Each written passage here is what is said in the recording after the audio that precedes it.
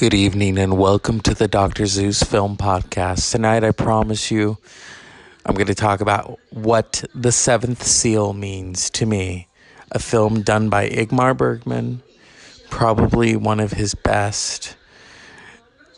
If you want to start in the Ingmar Bergman films, that's the film to start. So stay tuned, Dr. Zeus Film Podcast.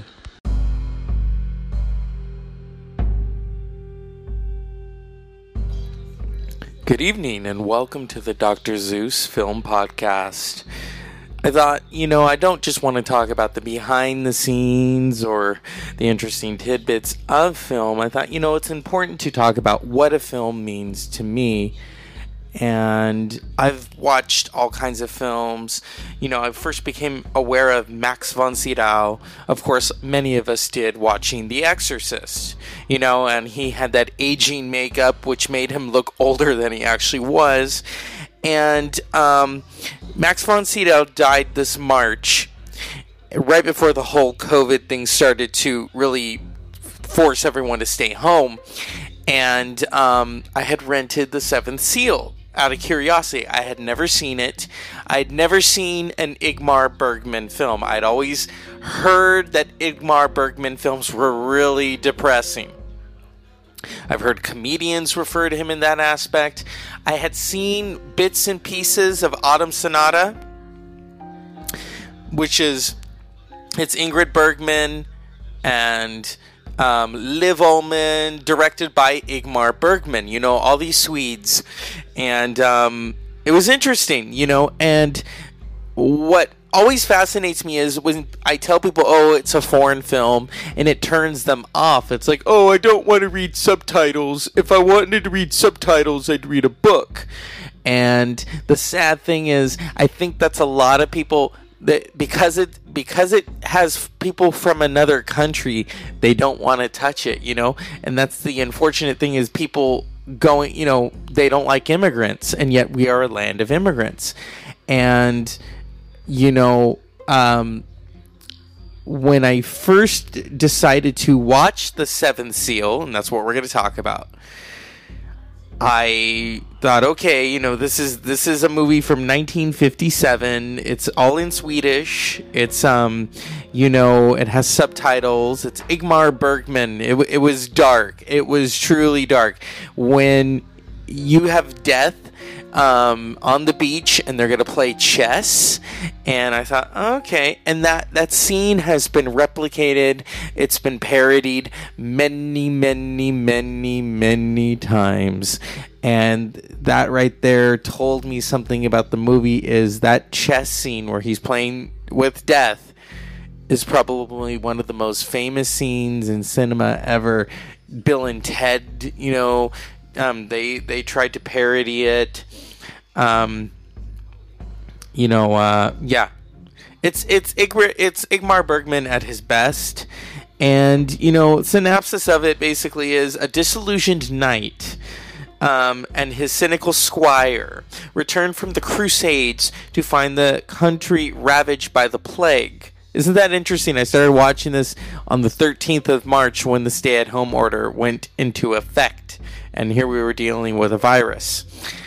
The knight encounters death, whom he challenges to a chess match, believing he can survive as long as the game continues. The game they start continues throughout the story. And so there's all these different characters within The Seventh Seal that they come upon. They come upon a witch who is eventually burned at the stake. They come upon, this kind of clown and his family, and all these different hangers-on, and I mean, like I said, I'm not going to talk about technically about it, how it made me feel. At first, I was watching The Seventh Seal, and I thought, okay, this is going to be long. It looks like an epic. I was so wrong. As I dived more and more into The Seventh Seal, and with the action, you really got to read those subtitles. You've got to be fast, because it is fast. And there were times I'd have to go back, okay, what happened? And the story just took on a whole nother meaning for me, and I went, oh, okay, this This is what it's leading to. And, you know, because at first I kind of took it the wrong way. I thought, okay, I don't know how to receive this movie. They say sometimes those are the best movies that you're not sure if you like it at first or if you're just going to turn it off. And by the end of The Seventh Seal, I wanted to watch it again. I thought, okay, I've finally watched my first Ingmar Bergman film. You know, like I said, I've always heard people talk about Ingmar Bergman. You know, his movies are, you know, like that one that he did in the 80s. Very long and illustrious career. I mean, a lot of top producers and directors were all mystified by Ingmar Bergman. You know, and you think of the people that acted with him, you know, Max von Sydow, Liv Ullmann, you know, Ingrid Bergman. I think people thought they were related at one point, you know, because you say Ingrid Bergman and then you say Ingmar Bergman, you know. Yeah, I remember one time a friend of mine thought that Candice Bergen was related to them, and I said, no, she's not. Her father was a ventriloquist, okay? Charlie McCarthy. But, you know, as they would say that, I digress. So, The Seventh Seal, let me just say, from the first moment that I watched it, it's in black and white. It's, you know, the ocean, and I thought, okay, you know, there's always... I've seen clips of other Ingmar Bergman films, and it's always either the beach, it's water, you know, there's something to be said about him as a filmmaker. And The Seventh Seal, I mean, if you're going to pop your Ingmar Bergman cherry, you've got to do it with The Seventh Seal. You know, I mean, he made many, many, many films, lived to be 89 years old, was a mysterious person, even up until the time of his death. To this day, we are still, you know, mystified by Ingmar Bergman. And what's interesting is, and I loved Max von Sydow. I mean, you know, to think, okay, that's the guy from The Exorcist, you know, and this is, I mean, because in The Exorcist, remember, he plays a really old man. This old priest, and here he is. In reality, you know, he'd done 3 days of the Condor, and, you know, he was not as old. You know, they would have to do the makeup and all that. But what's interesting is, I'm going to read something. You know, Ingmar Bergman was supposedly an atheist, and he said something to Max von Sydow that was very, very... Max von Sydow did an interview right after Ingmar Bergman had died. And he said, you know, I can't, out of respect, I cannot reveal everything he told me. But he said this, although Bergman described himself as one who had lost his faith in an afterlife, Max von Sydow stated in an interview that he had many discussions with him about religion and indicated that Bergman's belief in the afterlife was restored. And I think it had to do with... Ingmar Bergman had said to Max von Sydow, I'm going to find a way to contact you after I die. And he did. And Max von Sydow would not elaborate any more on the details. He said it was between him and Ingmar Bergman. So that's a very, if you know anything about the Swedes, that's a very Swedish thing. It's between the two of them. And then in terms of religion, you know, when they were talking to Max von Sydow about The Exorcist and about what he thought of the devil, and he said, you know, in Sweden, we don't see him like you do in the Western countries. We see him as this clown that always falls on his face. He never gets his way. It's like Wild Coyote and the Roadrunner. That's how they see it in Sweden. And, you know, but the way they painted death in The Seventh Seal, I mean, you know, and he says to him as they're playing chess, you know, I know that you never lose. And death says to the knight, what are you keeping from me?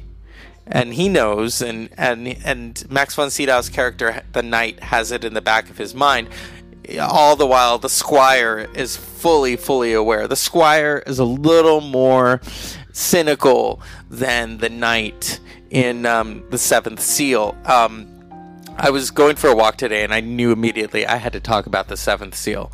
And I think the interpretations of Ingmar Bergman, because like I said, people would tell me, oh, you don't want to watch that. It's depressing. It's very European. The subtitles. They would always try to scare me off with the subtitles. And I thought, what's wrong with the subtitles? And, I think if more people were to watch films with the subtitles, they would probably open up Pandora's box and realize, oh, it's not just about American films. No, because you have all of these filmmakers, except for Michael Bay, who we don't like, Martin Scorsese and Kubrick and Francis Ford Coppola, and George Lucas, who all loved Jean-Luc Godard, this French filmmaker, or Bernardo Bertolucci. They love those European directors, and you look at one of the most successful directors and screenwriters of the first half of the 20th century was Billy Wilder. Billy Wilder was from Europe, and how those comedies, a good example of that is, Some Like It Hot, which he actually has on his tombstone, Nobody's Perfect. And so back to Ingmar Bergman, they revered him. They truly revered him. And when I first watched The Seventh Seal, at first, it's overload. It's like, okay, you put the phone down, leave it alone. You're immersing yourself in this very dark movie. But how it was photographed, a very, very beautiful film. I knew when I was in the middle of watching The Seventh Seal, I thought, okay, I'm either going to love this or hate it because of the look of the film. It was a beautiful, beautiful film. Very dark subject matter. And yeah, it was hard at first. It's like Stanley Kubrick films. You either love them or you hate them. Some people loved The Shining the first time they saw it. Some people hate it. Then they had to watch it again. And with The Seventh Seal, all I remember is thinking, I have to own this movie now, because it left an effect. And I have stated that during COVID, my list of favorite films has drastically changed. I've seen so many different films, and it's like, oh my God, I have yet to see any more Ingmar Bergman films. I will eventually, but when it comes to The Seventh Seal, that truly is the pièce de résistance in terms of the subject matter, the plague, okay? You had people who were condemned as witches during the plague. All right, you had all of these people praying that the Black Death doesn't get them. You had adultery in the movie as well, and what happens, But at the heart of it, you have the knight, and you have death playing chess, and it's an allegory. These two men are playing, and it's all about his soul at the end. Or are they going to do the dance of death together? It is, like I said, it's Ingmar Bergman.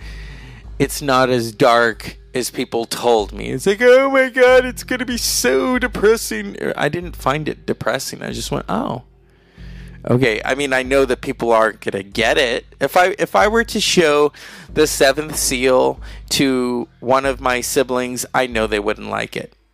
What do you mean? Why are we watching this? Because, like I said, not everyone's going to get it. I've stated on this show before that I took one of my brothers to go see There Will Be Blood, and he hated it. But I will say that I have a theory now, because he's a parent, he actually might enjoy There Will Be Blood in a different way. I think something about becoming a parent changes you and changes how you view things,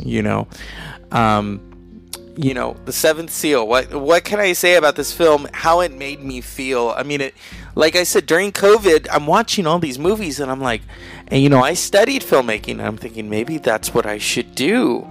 Maybe that's what I had intended to do it. And here we live in the 21st century where you don't have to go to film school. You can just do it on your smartphone. You can do it on the tablet. I mean, they just put out these new tablets that have cameras basically along the lines of a film camera, where you can make your own films. You can edit everything on iMovie. You can get heavy-duty software onto these tablets and edit it yourself.